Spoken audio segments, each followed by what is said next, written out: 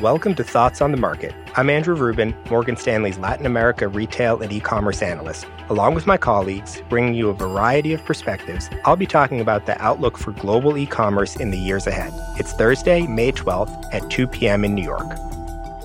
Amid rising interest rates and persistent inflation, we've seen quite a lot of debate about the health of the consumer and the effect on e-commerce. If you couple those factors with consumers' desire to return to in-person experiences as COVID recedes, you can see why we fielded a lot of questions about what this all means for e-commerce growth. To answer this question, Morgan Stanley's internet, e-commerce, and retail teams around the world drew on both regional and company-level data to fashion what we call the Morgan Stanley Global E-commerce Model. And what we found was that the forward-looking picture may be more robust than some might think. While stay-at-home trends from COVID certainly drove outsized e-commerce growth from 2019 to 2021, we found the trend should stay stronger for longer, with e-commerce set to grow from $3.3 trillion currently to $5.4 trillion in 2026, a compound annual growth rate of 10%. And there are a few reasons for that. First, the shift toward online retail had already been in place well before the COVID acceleration. To put some numbers behind that, e-commerce volumes represented 21% of overall retail sales globally in 2021. That's excluding autos, restaurants, and services. So, while the rise of e-commerce during the first year of COVID in 2020 is easily explained, the fact that growth persisted in 2021, even on a historically difficult comparison, is evidence in our view of real behavioral shift to shopping online. Another factor that supports our multi-year growth thesis is a trend of broad-based e-commerce gains, even for the highest penetration countries and categories. As you might expect, China and the US represent a sizable 64% of global e-commerce volumes, and these countries are the top drivers of our consolidated market estimates.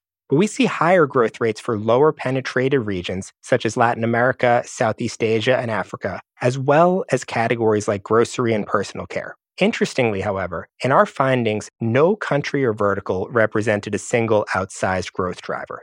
Looking at South Korea, which is the global leader in e-commerce, we expect an increase from 37% of retail sales in 2021 to 45% in 2026. For the electronics category worldwide, which leads all other major categories with 38% penetration, we forecast penetration reaching 43% in 2026. And while there are some headwinds due to logistics in certain countries and verticals, we believe these barriers will continue to come down.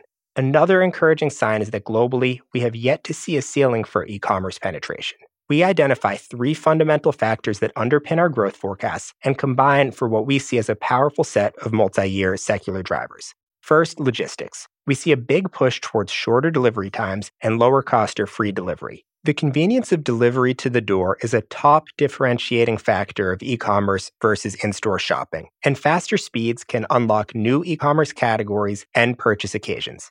Second, connectivity. Internet usage is shifting to mobile, and smartphones and apps are increasingly the gateway to consumers, particularly in emerging markets. And these consumers, on average, skew younger and over-index for time spent on the mobile internet. And third is marketplace. We see a continued shift from first-party owned inventory to third-party marketplace platforms connecting buyers and sellers. For investors, it's important to note that global e-commerce does not appear to be a winner-take-all market, and this implies opportunity for multiple company-level beneficiaries. In particular, investors should look at companies with forecast share gains, exposure to higher growth categories, and discounted trading multiples versus history.